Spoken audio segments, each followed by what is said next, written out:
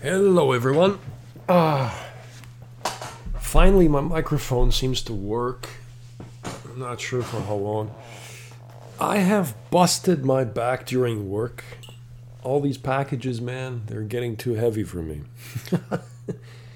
I don't want to complain too much, but it's just really, I'm getting older. I can feel it in every part of my body. Oh, wait a second. I forgot to turn off the coffee machine. Give me a second here.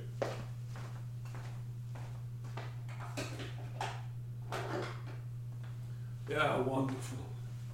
Wonderful. Everything is fine. Oh, man.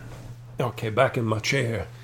So today, I'd like to finally address my long-awaited rant and talk about Jason Voorhees and one of my absolutely favorite horror films of all time, which is still Jason Goes to Hell. Sorry about that. I've been sitting here enjoying a cup of coffee. I just came back from work. I've got more work waiting for me. After all this time, I haven't been able to continue my drafts and my work on the Jason Voorhees comic that I'd like to do. Nor have I continued to paint. There is just no time for that, really.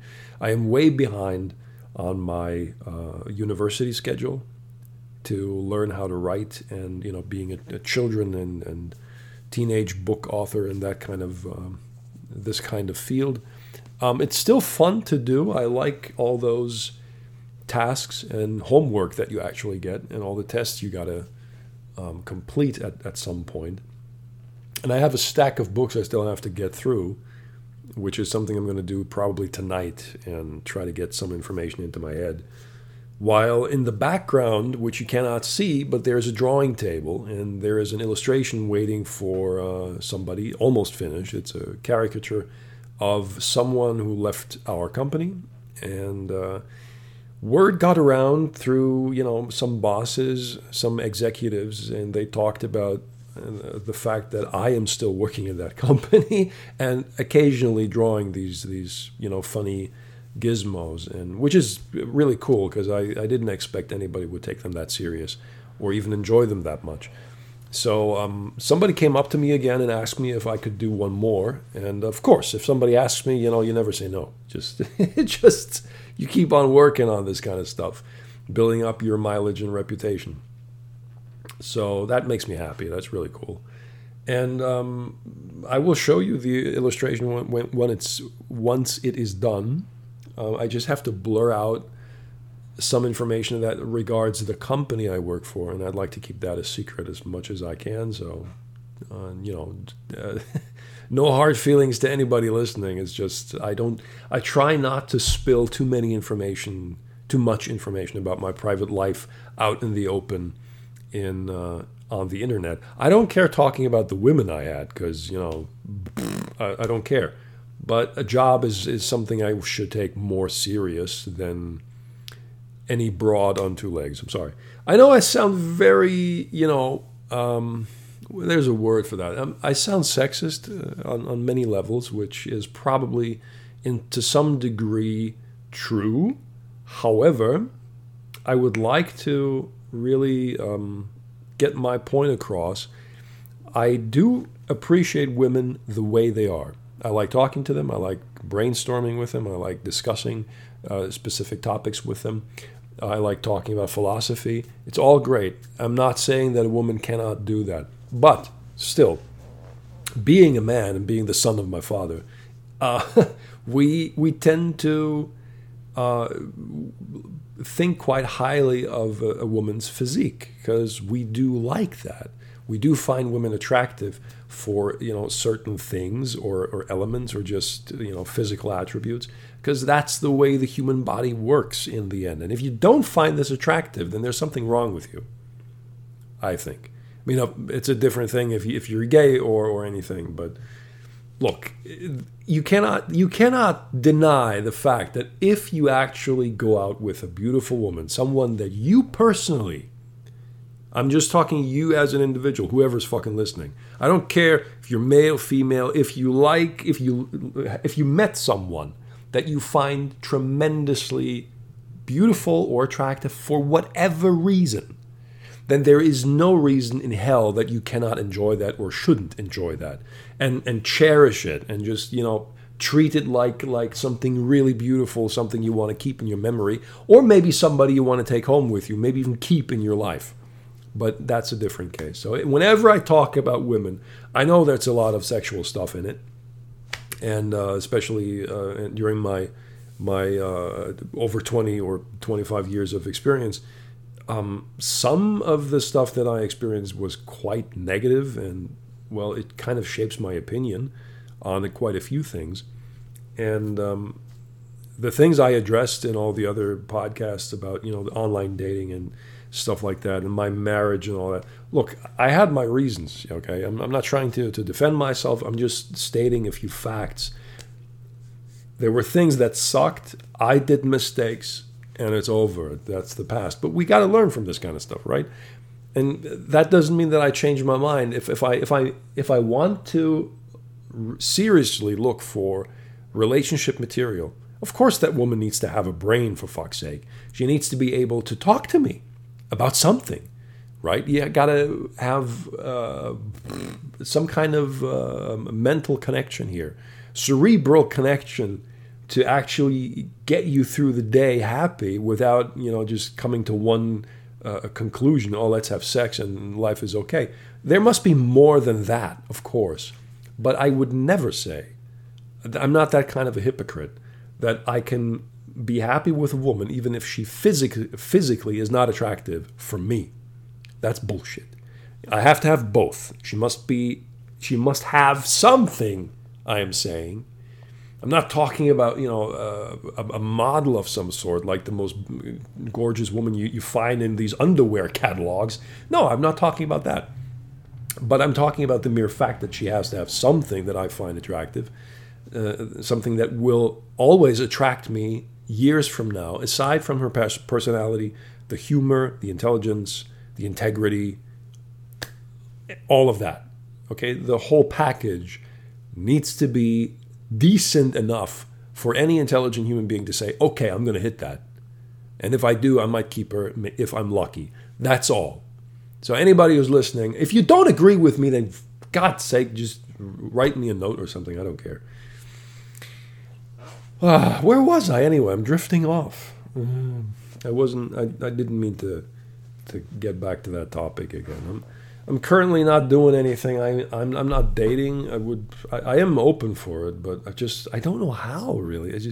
There's so much going on lately. It's just tremendously. I'm even looking forward for the day when I finally can be transferred from my current department to the new department, doing more organizing work, organization and logistical organization and maintenance for that part of the company, which will be hopefully quite interesting and more complex than what I did before. So I'm really looking forward to that, and the team seems to be really nice. So why not, But I still haven't got my pass. I don't have any green light. I still have to wait. That's all I can say for now. I'd like to address the fact that there is a huge problem in the movie industry. The so-called woke agenda, something that we probably have all witnessed or at least talked about. We heard about it on the radio and on maybe not so much the radio, but YouTube is full of this kind of stuff, and many podcasts in regards to how women are supposed to be depicted and portrayed in newer installments. And I think I ranted on that pretty much on this He-Man episode, the He-Man TV show from Kevin Smith. And I have to say, I am still thinking about this kind of stuff, the issues that we have.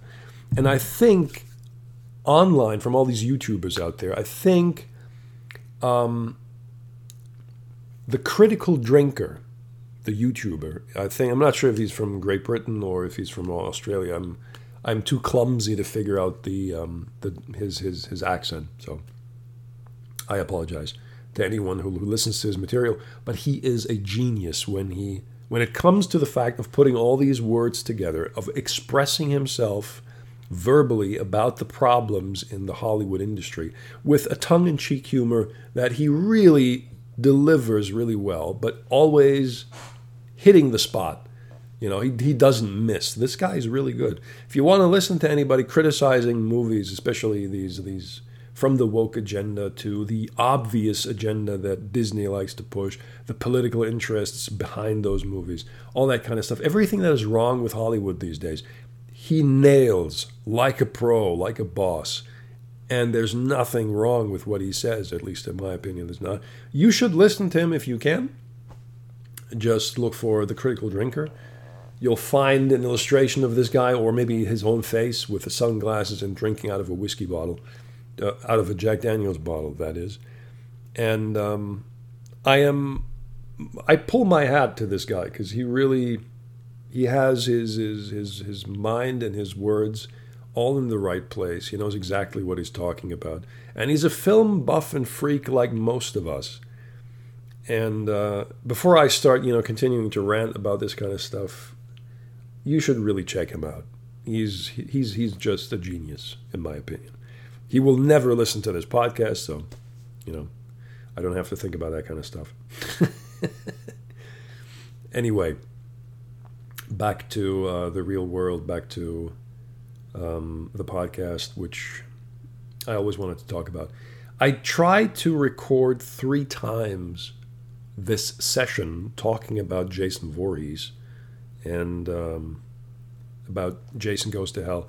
It is, unfortunately, one of the most hated movies in the franchise and one of the most hated movies overall in the horror film business because everybody connects a sequel to, let's say, a certain amount of shame, if you know what I mean, especially if you look at Freddy Krueger and the Nightmare on Elm Street films. Part 6, The Final Nightmare, is to me personally quite a good film. It's very creative in its content, but it commercially it was not a success. It was like a bomb. It just really flopped at the box office, and nobody really cared about it, which I thought was a shame.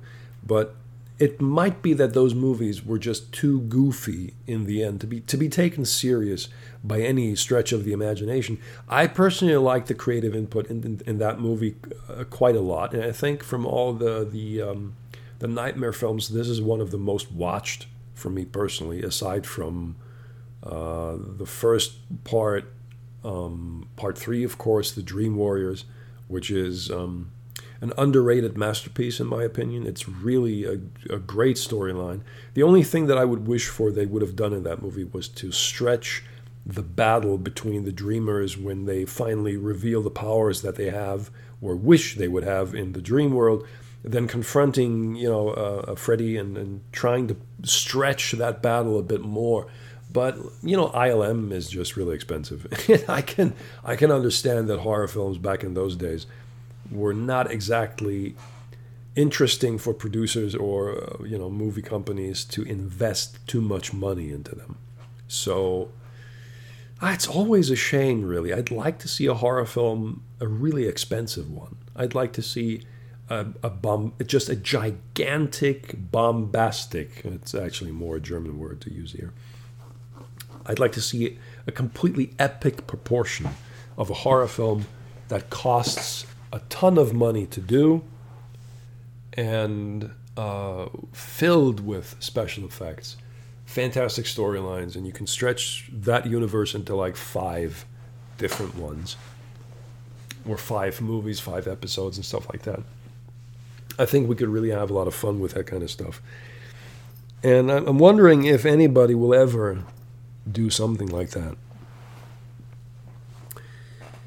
Oh, my back is killing me, guys. Oh, well, okay. So let's get down to the film here. Let's see, how much time do I have left for today? I almost cracked the 15-minute mark, so I can get back here to the movie. The movie came out in 1993, which was supposed to be a more, let's say, experimental installment, because the director Adam Marcus at the time was a very young dude. I think he was in his early 20s at the time, and he got offered to do this job. I think this Adam Marcus is responsible for the story, as well as his friend or colleague Jay Hughley, I think is his name. I can't pronounce the last name. I'm sorry about that. And two guys named Jay Hughley, probably the brother, and Dean Lorey wrote the screenplay based on Adam Marcus's ideas. That's as much as I know. Now, the fun thing about this stuff is there is a rumor about this movie that Sean S. Cunningham supposedly said to Adam Marcus, "Get that damn hockey mask away. Get it off, destroyed in the film. Just get rid of it." He didn't like it very much, and to this day, Sean S. Cunningham denies ever saying that. When he goes to conventions, he always repeats that when he gets questioned, "I don't know what Adam Marcus is talking about. I never said that." I don't think that's true. I think Adam Marcus has no reason to lie. He was a young dude looking forward to a special effects gore-gasmic movie that he created, which it actually is. Having the time of his life, trying to put this film together. And years later, when that movie got torn apart, somehow the information got out. I'm not sure who started saying stuff like that, but I think it's not. I don't think there are any ill intentions from Adam's side towards Sean S. Cunningham. I'm just thinking that there is something really wrong here, because Sean S. Cunningham did invent and created the first film, which is a milestone in the horror film industry. I mean, no doubt, hands down, he did one of the coolest films. But after the first one, Sean, as far as I know, I'm not talking out of my ass here, but I read a few things about this kind of stuff, especially about the productions of these movies, and he did not want to be affiliated with future sequel films of this so-called non-existent franchise, at least not yet. Just like Wes Craven never wanted to be connected to any sequel produced from his first Nightmare film, because he thought one movie is enough. The story was told, and it's fine. He didn't see any potential in future movies, while everyone else did. So they butchered, of course, that franchise. A few movies were quite good, others maybe not so good. And the same goes for pretty much any franchise being butchered. And Sean should have probably stayed in that boat a little longer before he just went off, because he never received any royalties, as far as I'm concerned, at least not much, from everything that this Friday franchise created. You know, all that profit, all that money being made over the years. I mean, the amount of money being put into production of these films is not really that high. A few million here, a few million there, fine. But what the overall movie, how do you call that? A gross? The profit, everything being played in from that movie internationally is big enough to call it a success in whatever shape or form, especially during the time of the 90s and the early 2000s, when DVDs were selling like hotcakes. I mean, everyone I knew was buying this shit and collecting uncut and unrated material. So you cannot tell me that Sean S. Cunningham doesn't give a shit about this kind of money passing him by. All he can do is just watch the money flow away, and he has nothing from it. Okay? I do believe that when he supposedly said, "Get rid of that goddamn hockey mask," the hockey mask was not his idea. Putting Jason in the spotlight as a killer was not his idea. It was always someone else. But it's all based on his first film. And I understand why he's kind of pissed about it. Because he didn't really offer any creative input for all these future movies, and why should he? He turned his back on on that stuff because he's an artist, right? He wants to do new things and not just, like just. I almost said like George Romero. But George loved his franchise, the Dead franchise, and he always liked coming back to it. Why not? I mean, he was good. He wasn't just good, he was perfect, in my opinion. But Sean wanted to do different movies, a different approach to this and that. I'm not even sure how many movies he made, to be honest. I'm not really a Sean S. Cunningham fan. But I understand where his frustration comes from. And if I do believe that Adam Marcus was telling the truth about his statement that he just hates the hockey mask, and I guess the whole idea of this gigantic giant baby with a hockey mask just killing everyone. And well, I don't blame the guy too much, but I believe that Sean S. Cunningham is a bit hypocritical here. I think he's lying through his teeth. And so are many people these days, right? Just trying to save their reputation. And yeah, that's that. That's just my opinion, my few cents here on this topic. But before we go deeper into this film, let's just talk about the basic idea and the storyline of Jason Goes to Hell. The main premise, and yes, I'm spoiling a lot here. So if you haven't seen the movie, go watch it.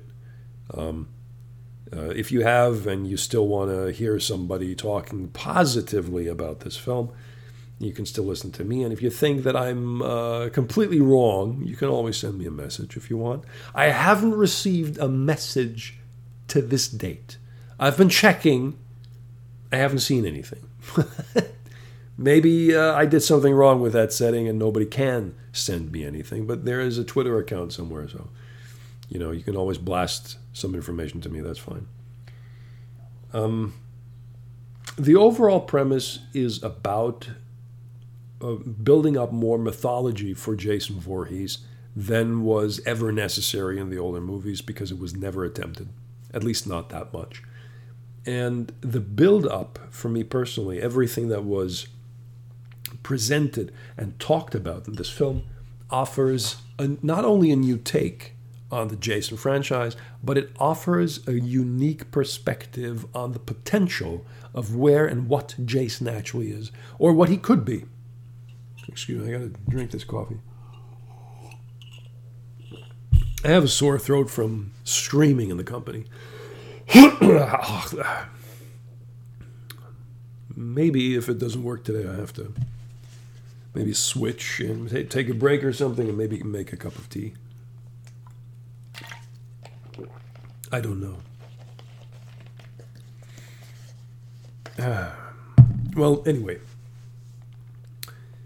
The interesting thing about the story for me, the accomplishment in the story, is just being as bold as Adam Marcus was to present an idea that was maybe too crazy at the time, especially for many fans to accept.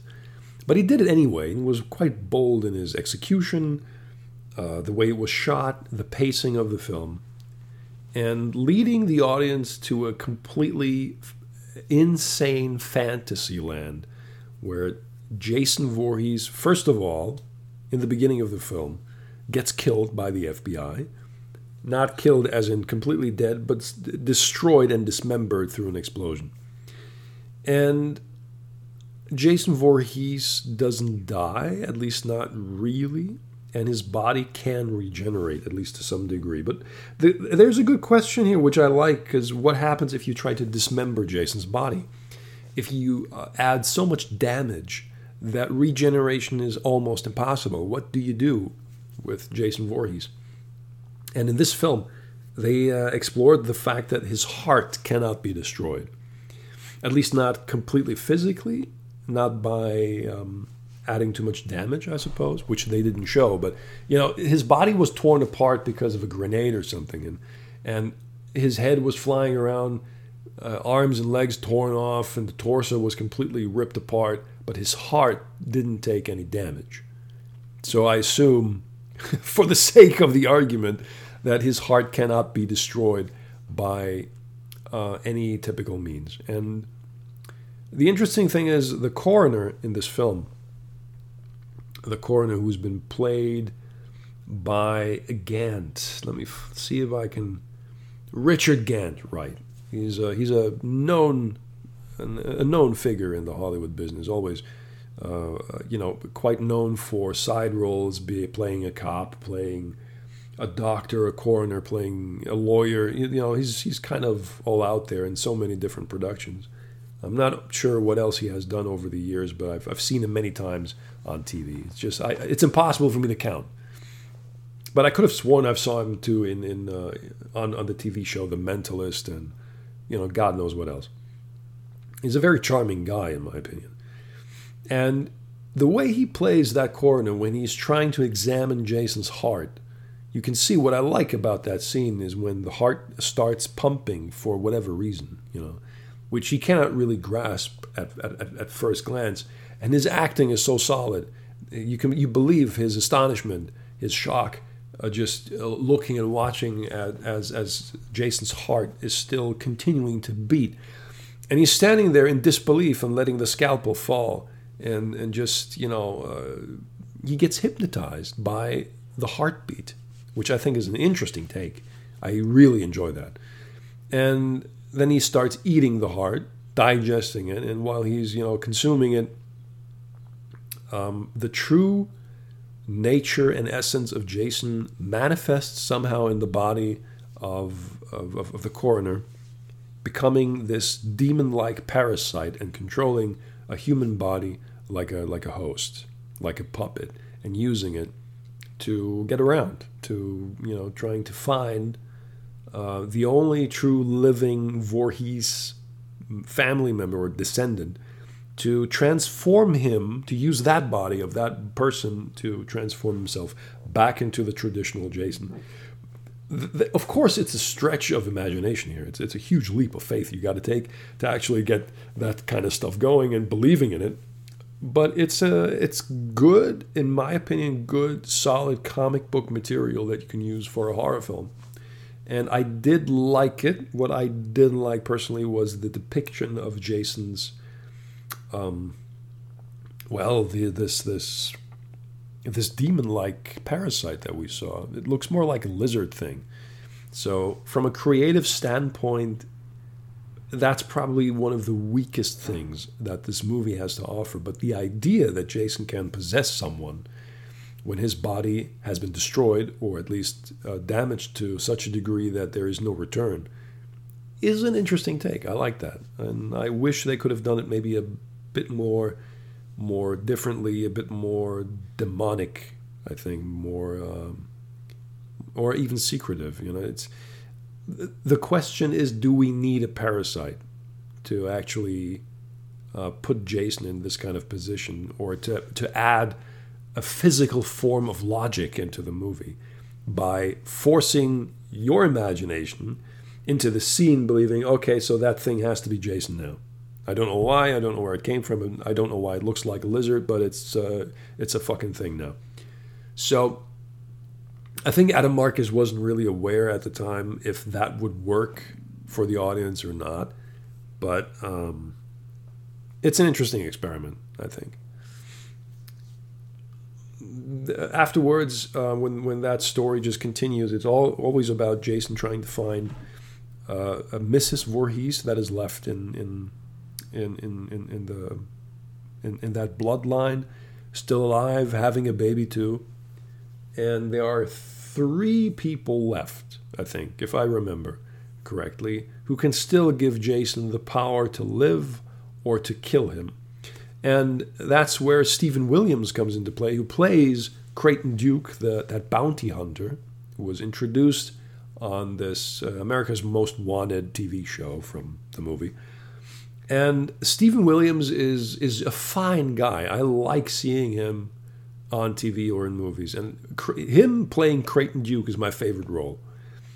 It's over the top. He's cocky as hell, like a combination of the best Hollywood actors you can think of the 80s, just being badass and cool and foul-mouthed and just, all totally full of himself. But he knows a thing or two about Jason's true origin. And it's unclear in the film, which I find there is a negative part here. You can sense that I'm not loving this movie regardless of what it presents. Of course it has plot holes. I think most horror films have. But I still value this movie because of its creative input and content. And Creighton Duke has information on Jason. However he attended that or obtained it, I have no idea. He offers his help to kill Jason completely because he says the FBI did a huge mistake, and which he's right about, of course. And overall, the progress of this film. The lead actor, who is played by John D. LeMay, the character's name is Stephen Freeman. Steve is trying to get back to his ex-girlfriend, who is, in truth, a descendant of the Jason Voorhees legacy and family. And it's not really explained how they all fit together, how they all are connected. Maybe it's not really necessary to add that kind of logic to the film. But it's interesting that,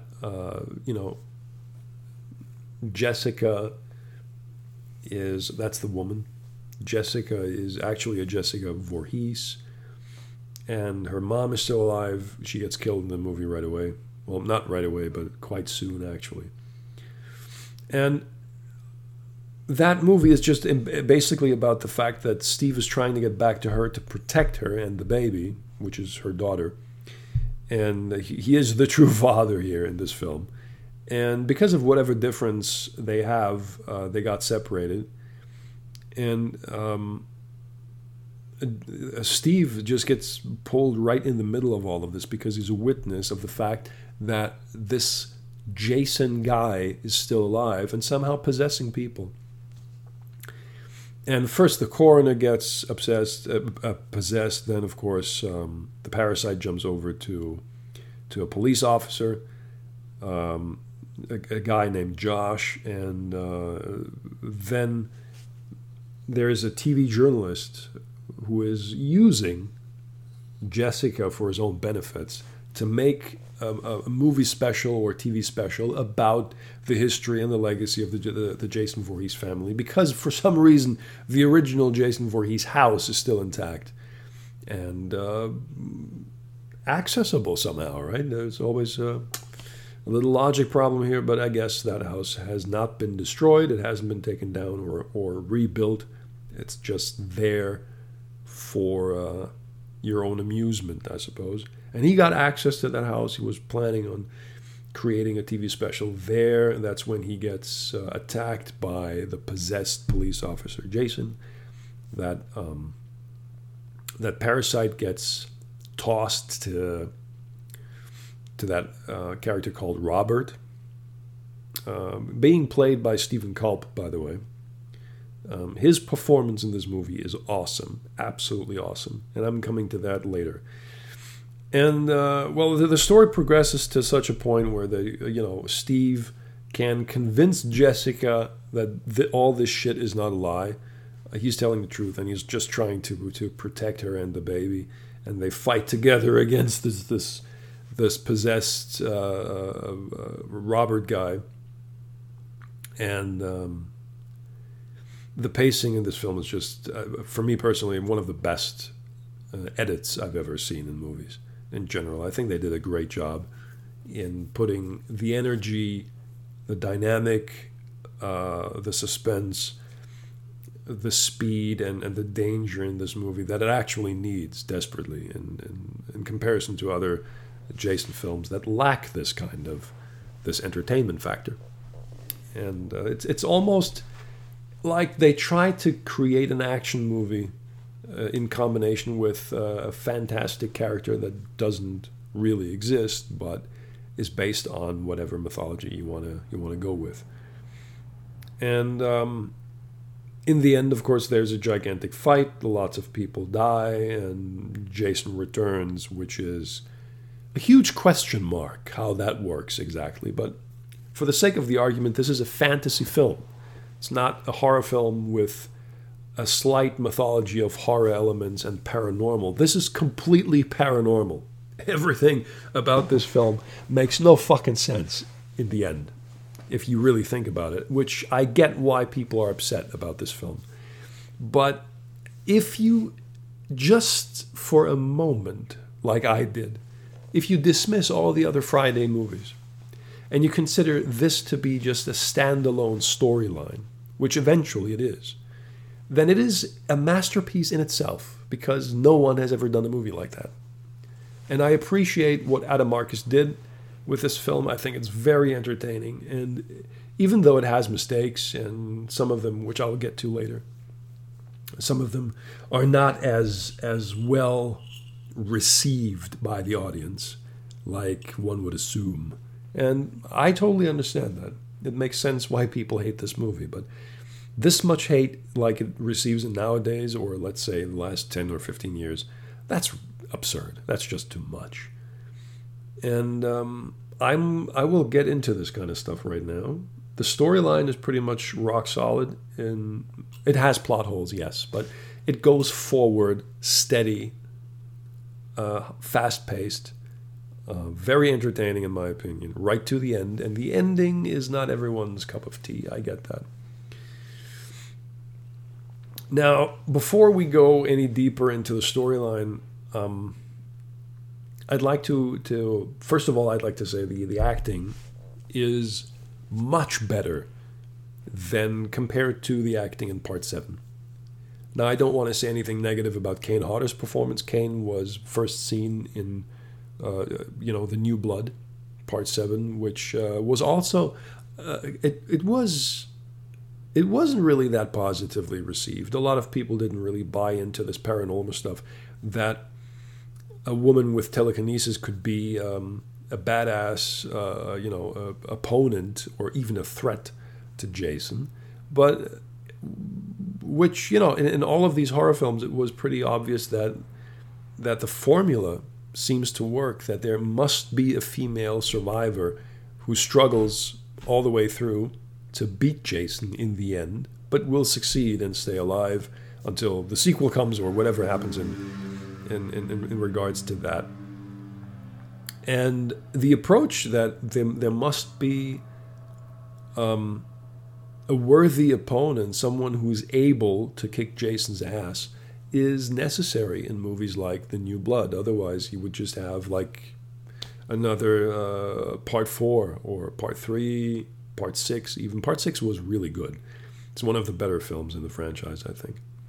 And I'm more of the obvious Jason is zombified fan, instead of the nobody really knows who or what the fuck Jason is from the first 4 films, because no one has any clue. It's obvious that there's something wrong with the guy, hence showing black fingernails and stuff like that. There was always a hint that Jason could not really be human, or at least something a little bit more than human. I mean, he received an axe to the head and all that, or machete, and he still gets back up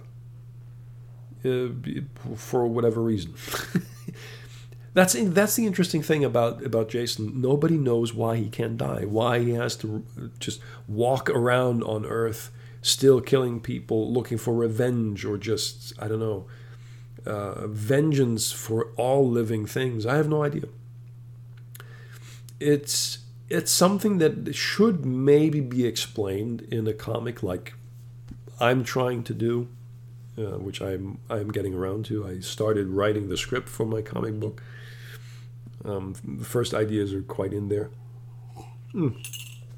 But I will not spoil it. I'm not sure when I will ever be able to show some fleshed out drawings and inked drawings, which I'm still, I'm still a huge fan of drawing on paper, and I want to continue drawing the entire, if I can, the entire storyline and backgrounds and everything on paper for anyone else, for any fan to read and look at for free. That's the plan still. And I know I'm so lazy. I'm not really that lazy. I'm just slow. I wish I would be faster with all these tasks I have, but well, that's my life now. There's nothing I can do about that except working. Well, The acting. Let's. I want to compress this a little bit. I think the best actors in this film are, first of all, Stephen Williams as Creighton Duke. I love what he does.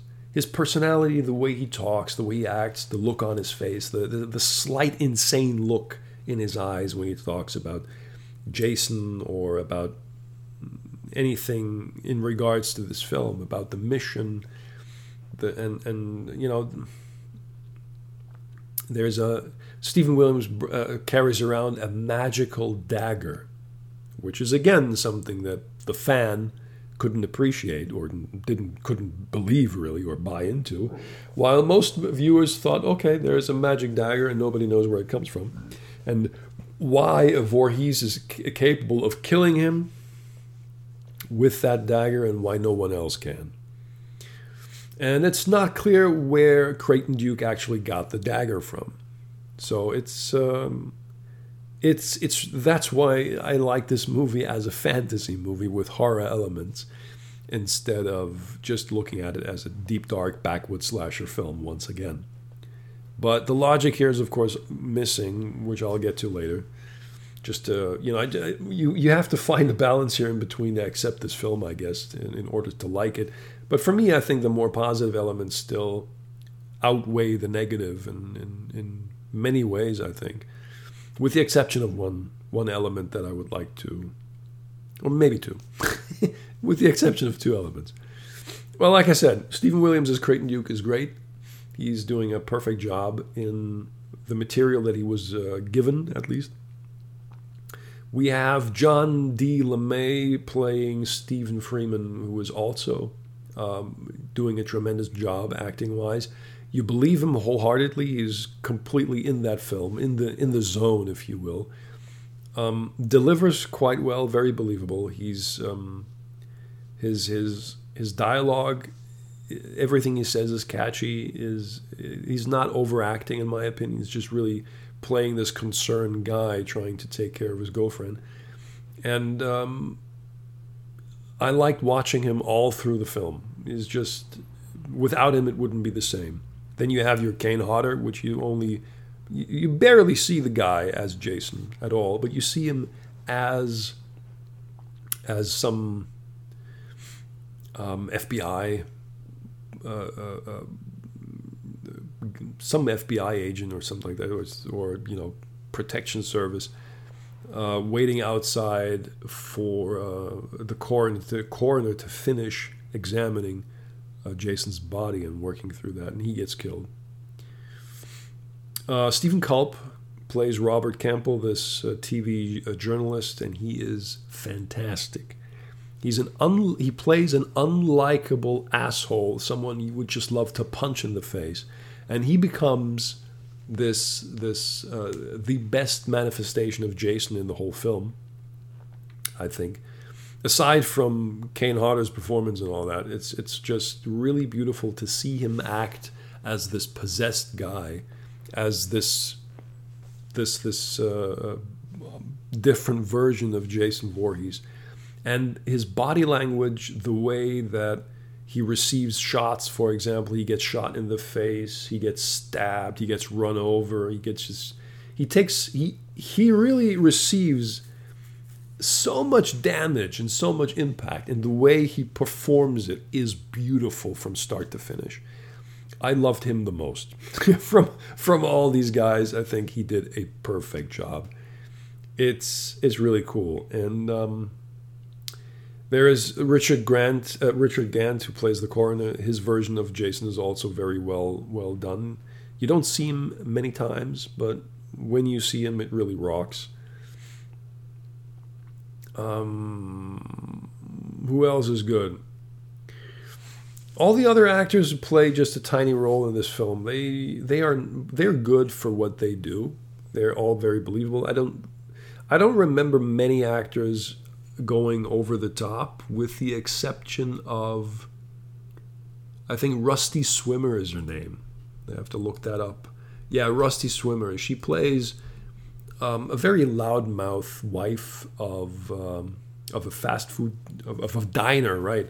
Of a diner on Crystal Lake, and she's always nagging and complaining, and you just wait for the fact that she gets knocked over by Jason at one point, which eventually happens, and it's a cool scene. The special effects in this film are really just top notch. That's at least the gore effects and makeup effects, they're just fantastic. Yeah, and all the other guys, I think most actors, they're quite memorable for the most part. Quite attractive ones too, and there's some eye candy here. Of course, you see some boobs. Sure, it's a horror film. Why not? And not that boobs necessarily have to be in horror films, but in this type of horror film, you are actually expecting to see some naked flesh every now and then. And that's where we actually get to the acting's ending. I think the last thing I could address is Carrie Keegan, who plays Jessica Kimball. She's actually quite good in delivering her role and the anger that she feels towards Steve, that she's not believing him or anything like that. You know, it takes a while in the movie until she understands that he's actually telling the truth. And she's also kicking ass in this film and helping Steve to defend the baby, defending her own life and trying to defeat this Jason guy. And so it's really this Jason manifestation, or the journalist, that Robert, and it's really a believable overall experience to watch these guys battle and fight it out. So I really cannot complain about the acting quality in this film. It's not low budget like some crappy movies you watch these days. Their acting is way better. At least in my defense, they are really rock solid. And to get to the effects of this film, I was blown away. I really was, and I still am today. There is a rated, an R-rated version of this film floating around. It was a theatrical release back then, the R-rated version, of course. The unrated is full of the gory stuff that we all love, eventually, in some movies. In this one, it is just majestic. It's like Chef's Kiss. It's beautiful. And one of my favorite scenes is not only the heartbeat scene, when the coroner is starting to eat, being hypnotized and starting to eat Jason's heart. That's just a small effect, but it works beautiful, and it's really disgusting. And later on, when the coroner is walking around the forests of Crystal Lake, or around Crystal Lake, you find these idiotic, good-for-nothing campers who don't believe in any kind of danger. They just want to have fun and have sex somewhere in the woods, right? So, of course, there is a sex scene outside where a couple, being totally horny and just two douchebags, going into this tent, undressing, starting to fuck around. And the uncut version, the unrated version, has a fantastically long shot sex scene, which is interesting that in American horror films that you actually see stuff like that, because they have a double standard in America. They have a gigantic porn industry, but you cannot show too much nude flesh in major films or TV. It's just it's ridiculous. And, well, in this scene anyway, the coroner is walking around, Jason is walking around, taking a steel rod somewhere that probably belongs to the tent, and walks around that tent, stabbing through the tent, through the chest of the woman, while she's riding her boyfriend. And just in the right moment, when she is actually receiving a thankful, gorgeous, beautiful orgasm, she dies. And I think that scene is just perfect, because it's really hardcore, that scene. The unrated version, you see how she gets the body, the torso gets stabbed through, with that steel rod. The boyfriend, of course, completely in shock and blood everywhere. She's spewing blood. And in the next shot, you see how Jason pulls that rod upwards, splitting her torso wide open through the shoulder. It's just from the stomach all the way up through the shoulder. And it's gut-wrenching if you see it the first time. It's really intense. And it's been shot really fast. And I watched that special effect scene so many times in slow motion to understand how that works. I mean, that's how I roll. I watch these movies like that. And you can see that in the first shot, it's just this dummy torso, I mean, we're just talking about the special effect, not the actress herself. But just the torso being stabbed really quickly, which is intense enough. And in the next shot, the torso is already split, beautifully crafted, in my opinion.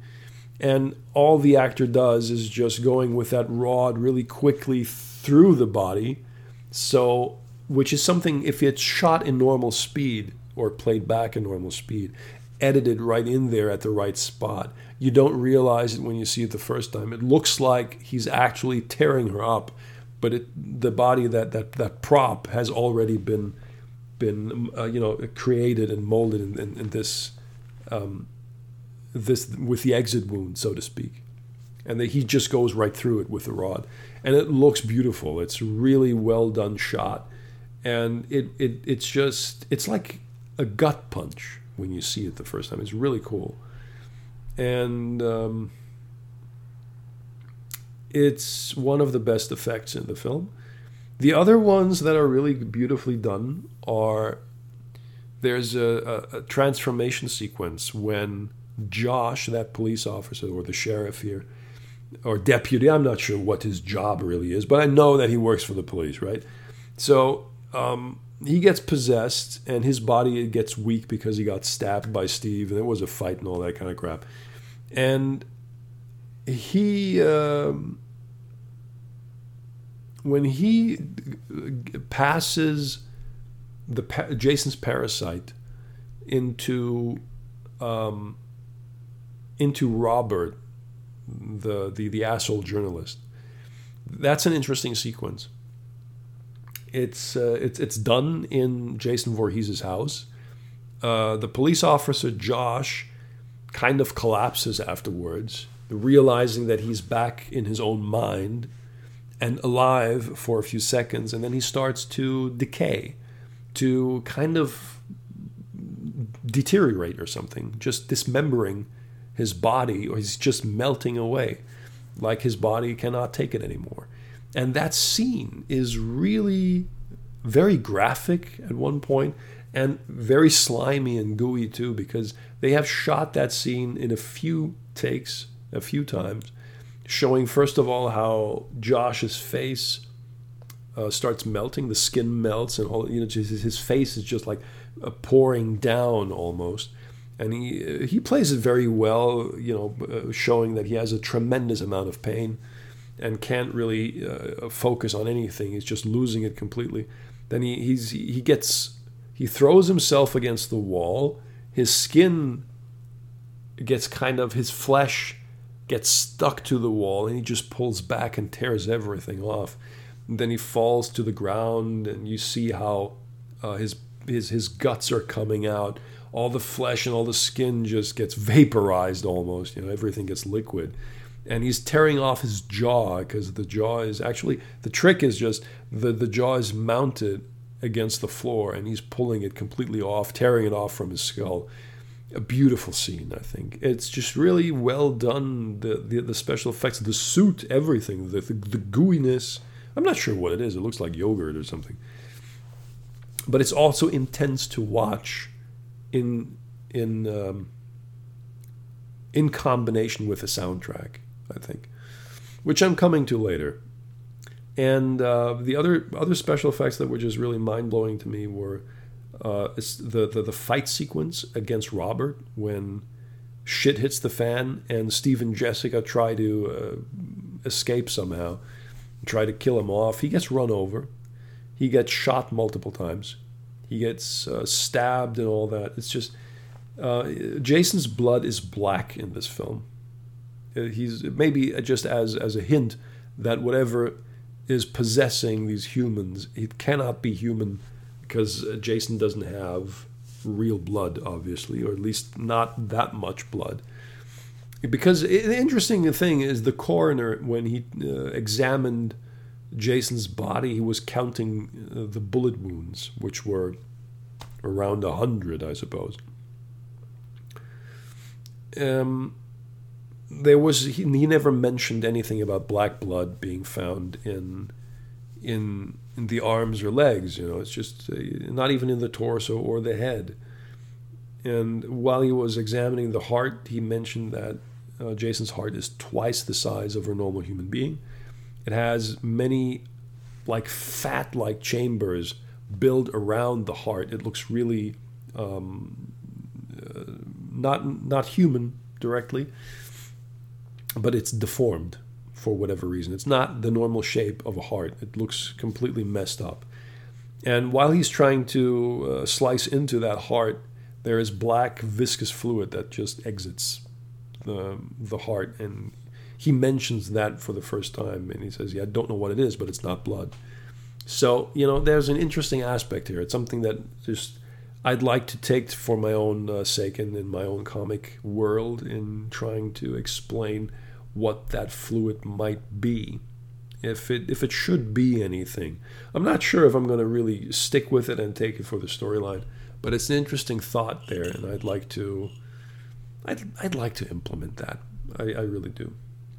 One thing they didn't do in this film is taking off Jason's mask, which I thought should be a given because it's been done so many times. But in this case, if you can take Jason's body apart and you have to examine the dead fucker, I mean, sure, you got to remove the mask.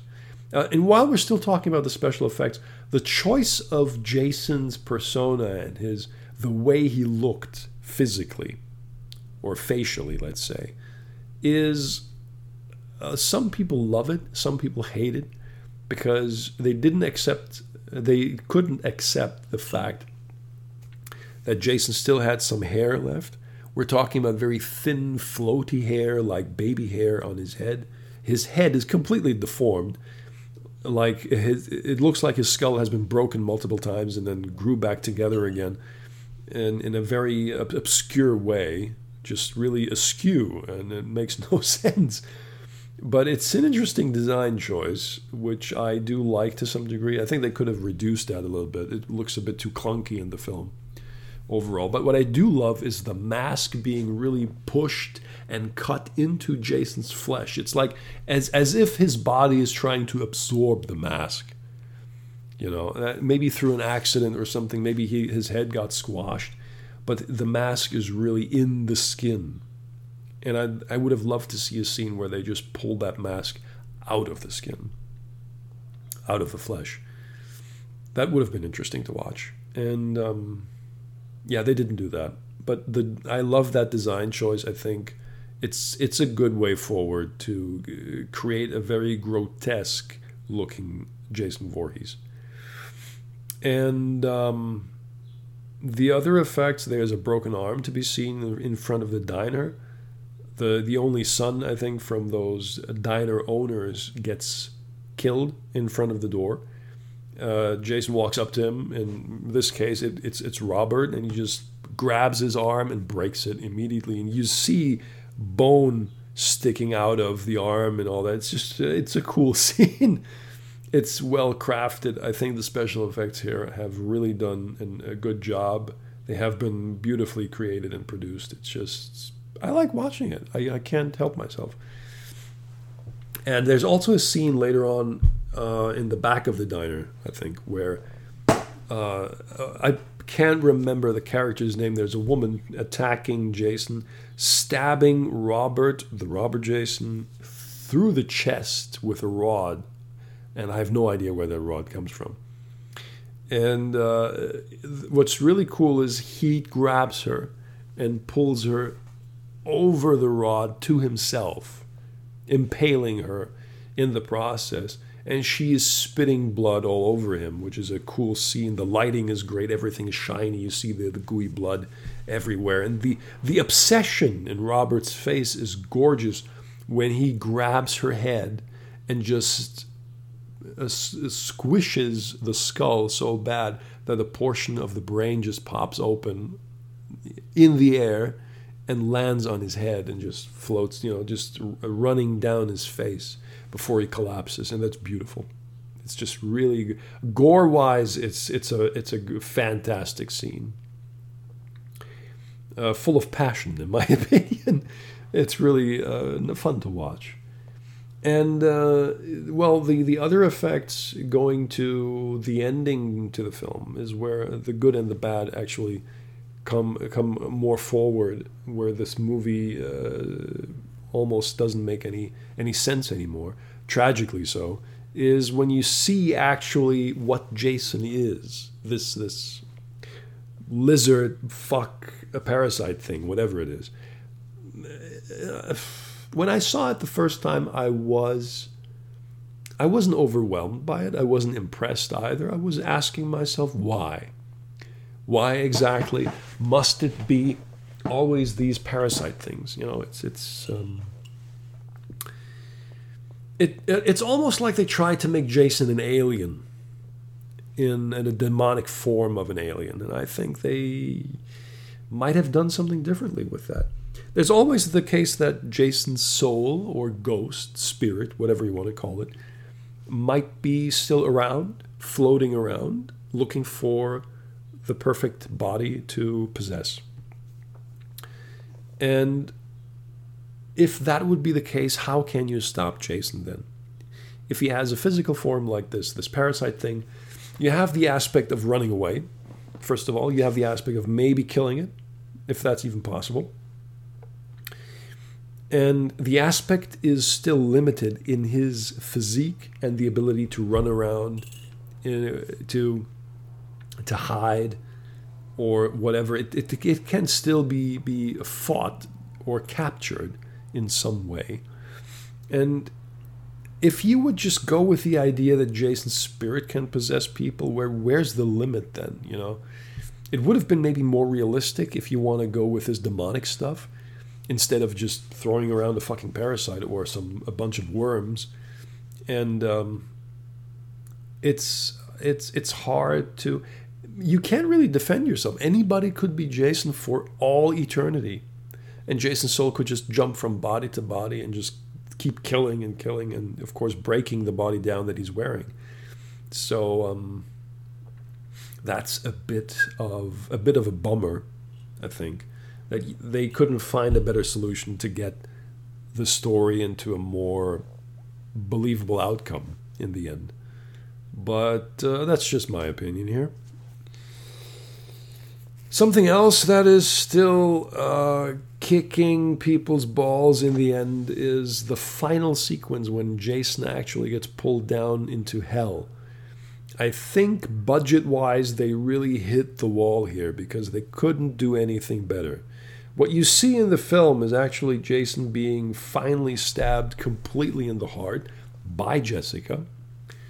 She gets her hands on the dagger finally and attacks Jason in this epic or wannabe epic scene where Jason finally kicks the bucket. And it's still, the logic here is, of course, where the fuck does this dagger come from? And once that dagger has been pushed completely into Jason's chest, which Jessica does through a kick, you can see how the sky opens. And everything that is about Jason, his soul, the essence, the energy, the spirit, whatever, gets pulled out of his body into heaven, so to speak, or whatever dimension that might be. And hands from hell, I suppose, gigantic rubber hands, break through the ground, grabbing Jason and trying to pull him down into hell where he belongs. So that scene is not very good. To be fair, It's not really good. I'm not sure what the other ending would be. I think there's an alternative ending that they wanted but couldn't do because of the budget. So we have to wait until the new documentary about the final Friday will probably surface one fine day. I haven't been looking this up myself. There is somewhere a link online on the Internet Movie Database, where you can read at least some information about it. Most actors have been together with Adam Marcus in front of the camera talking about their experience in making the film, and I am looking forward to that movie, the making of this film. I think a few things could be clarified here, especially about the hatred of the film, how much Adam Marcus was suffering from the backlash of this movie, and I think it makes perfect sense, really, to listen to his opinion on it. And I think the poor guy deserves more credit for making this film, actually, to make it happen. Even if it has a few weak spots, of course it has. I mean, it's not perfect, but it's still a lot better than many films I've seen today. And while we're at it, aside from the special effects, the soundtrack, the score, is still done by Harry Manfredini. And it still resembles a few parts of the classic theme of the Friday franchise, the typical this violin, fast-paced play that you hear, this melody. And in this version, this movie, it just gets a bit magnified, I think, into a faster, more aggressive play, with the intention to make you nervous or to make you scared when you hear the music the first time. Now, the music is not overall super high quality, but it does the job just fine in pushing buttons, I think, and getting you on the edge. If you don't like this kind of soundtrack, you will be annoyed by it quickly, I do believe. Because it's not really always in your face, but it has a style, and it keeps repeating itself to deliver more tension to some scenes. Okay, and the soundtrack, I think what I really enjoyed about the soundtrack are some sound effects that have been being played. I'm not sure if it's all from Harry Manfredini or if someone else did that from the sound department. What you hear is actually that heartbeat of Jason. All you hear is just this bass line simulating a heartbeat, and it's like it's trying to manipulate you as a viewer, or the audience, so to speak, into becoming terrified. And the sound, you hear it more often in the movie, and it's really cool. When I saw that movie the first time and heard the effect the first time, I could feel my skin crawl. I like that. It's really cool, and I always thought I could get the soundtrack with those effects, but all you get is actually Harry's music in total, the entire score that he did. There's somewhere a soundtrack out there that you can buy, if it's not out of print, which it probably is, I suppose. But that is something that is something worth mentioning, I think, because it really works, delivering the suspense and the grim atmosphere in this film. Much recommended to watch it just because of that. Additionally, I think creatively, I think it's a very wise choice to do even such a thing. The heartbeat is magic in this film, at least to me it is. I just have to grab something to drink. I'll be right back. Okay, I am back. That was a short break, wasn't it? Thank God for the pause button. Where was I? Yeah, well, the special effects, the soundtrack, they work. Let's get down to almost the finishing line of this assessment of mine. The plot holes in this film, the bad stuff in the movie that doesn't work. Well, first of all, I do think that the body hopping idea. I think it does work because I do cherish the creative content and the ideas that have been put into this film to make it unique. Okay, I dig that. I like this kind of stuff, but they could have done something else or something more with the depiction of Jason's miniature body in this lizard form. I mean, that wasn't the wisest choice. It could have been anything. Why was it depicted and designed like that? I don't know.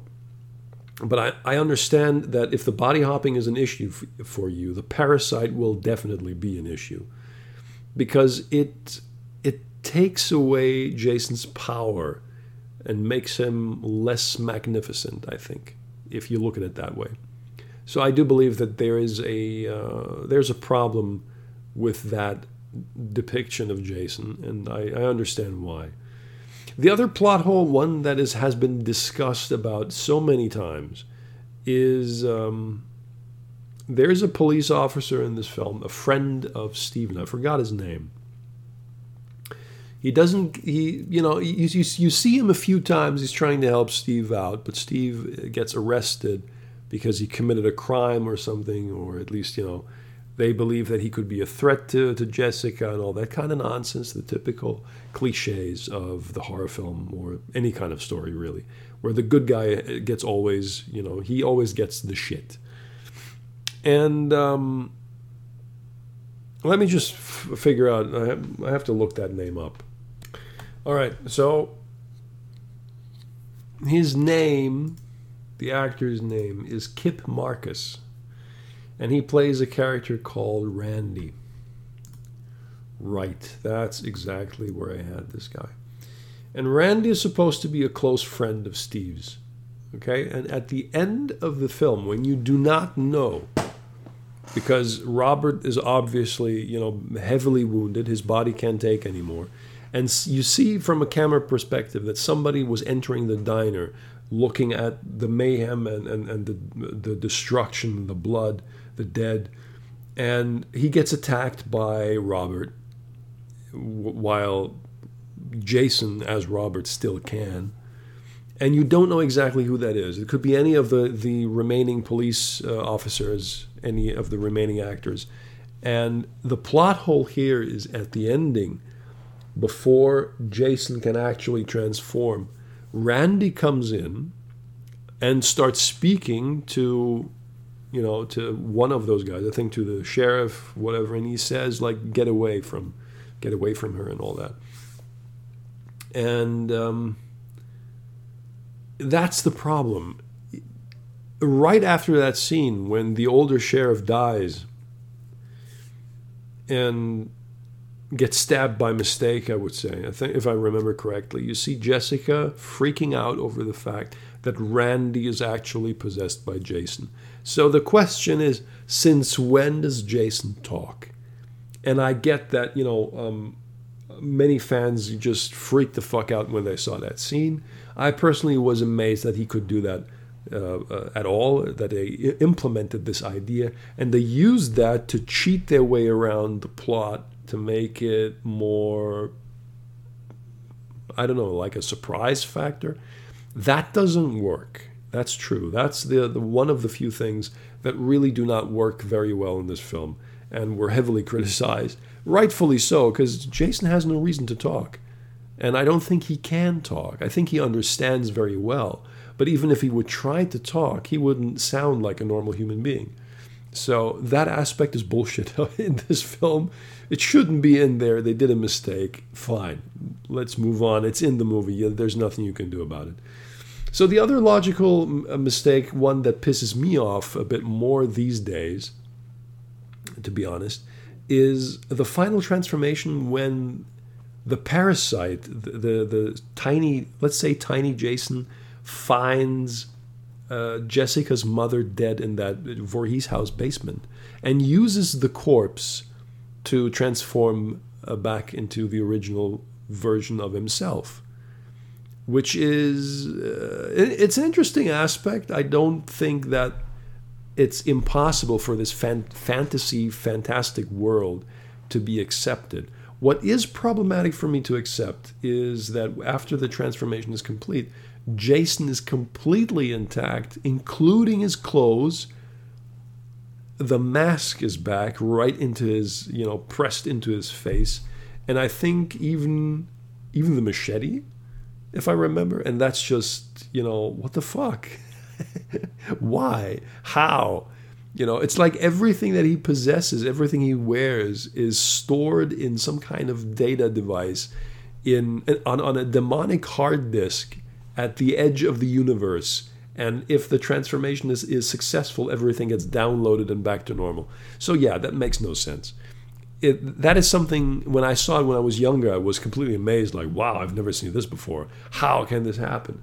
But over the years, when you look at it and you think to yourself, okay, this is like cheating completely, where it becomes too ludicrous to actually accept, and that's where the movie loses its quality completely. And it's understandable why fans really tear this film apart. But aside from these things, I think the storyline overall is still worth watching. It's well executed. The gore and the special effects are just, for the most part, with the exception of the ending, really memorable. And you can easily see why anybody could be like gorgasmic surprised about it. And the acting is overall very well done. I think the pacing is great. The editing of the movie is great. The soundtrack is great for at least what it's worth. The sound effects are great with the heartbeat and all that stuff. And when Jason gets stabbed multiple times, the screams that he utters, it's just, everything is well crafted. I do like it. It's just that the movie loses its power at the end of the film, which is unfortunate. Really unfortunate. They could have done so much more, I think, with the franchise. Not with the franchise, but with this installment, they could have done more if they had enough money, I suppose. But it is what it is, and I don't think that it's a bad film overall. I think we can close this argument for today, because I'm starting to get a little tired and hungry. I have seen much worse. I have seen really bad films in my lifetime. And I cherish this movie for its creativity. So the conclusion of my assessment from all the movies I've seen, give this movie a chance because it is entertaining. It has a few jokes. It has partially good dialogue. It has great acting, in my opinion. The action sequences are just great. The pacing, the editing of those scenes are great. The gore is fantastic. It's very entertaining from start to finish, in my opinion. And yes, the movie has problems. So not everything is perfect about this film. I mean, it's not a perfect film by any stretch of the imagination. By any means, not a perfect film. But it's still enjoyable to watch. And I find it shameful and almost sad that it gets so much heat, so much blame, so much hate over the years. And I would almost say it's not fair, really, to do that. But I personally cannot really understand where all that hatred comes from in the end. Because for me, to round this up, just to get a closing argument, I like the Jason Voorhees character as a whole in almost all of the films. I like him a lot more than the first movie. But, if you use and recycle the same formula of a backwoods slasher over and over and over again. I mean, if you are completely satisfied with this kind of stuff, this kind of storytelling, like Sleepaway Camp Part 1 to 3, which is a good film. It's a good trilogy. I mean, where's the point? Don't you want to see something else in between? Doesn't it get boring after a while? I mean, you can make a backwoods slasher and make it great if you really focus on it and trying to find a solution to make an old story still interesting and relevant today, which the Jason reboot failed to do, for example. So, you can try. You can always try, of course, if you really want to keep the theme of a backwoods slasher alive. But it's still the same formula in most cases. And there's only so much you can do. It's still going to remain a typical backwoods slasher. And I, for one, I do like these kind of films, but I get tired of them every now and then when I see the same formula used over and over again. Like, let's say Wrong Turn. That's one of those films. You know, it's good when you see the first one. The other films, not as good anymore, and the formula stays the same. I personally didn't like Friday the 13th Part 4 that much. I think the best thing about the fourth part is Tom Savini's special makeup effects for the film.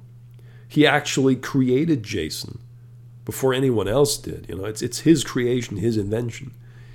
And the special effects are just gigantic. The first movie that was shot, his special effects.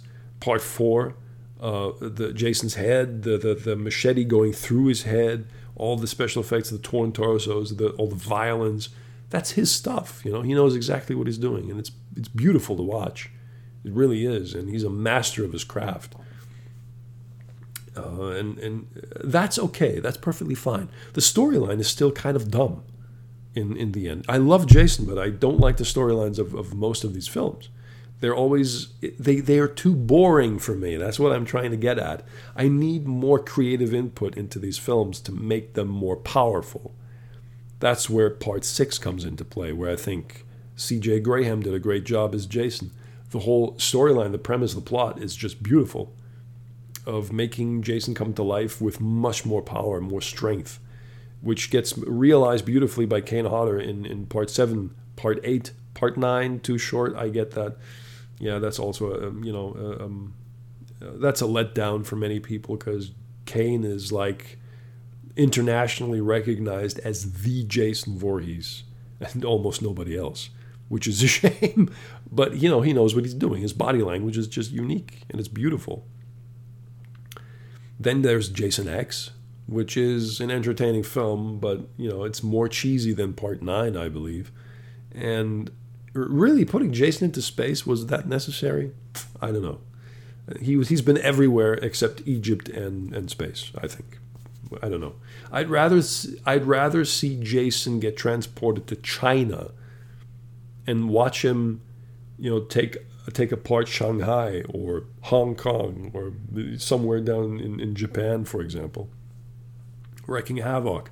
That would be also interesting to watch. I think Jason Takes Manhattan was a good idea. I did like the premise because it took Jason finally out of Crystal Lake, something that we've seen so many times. And then, you know, the budget was too tight and there were so many possibilities, so many things you could do in the end.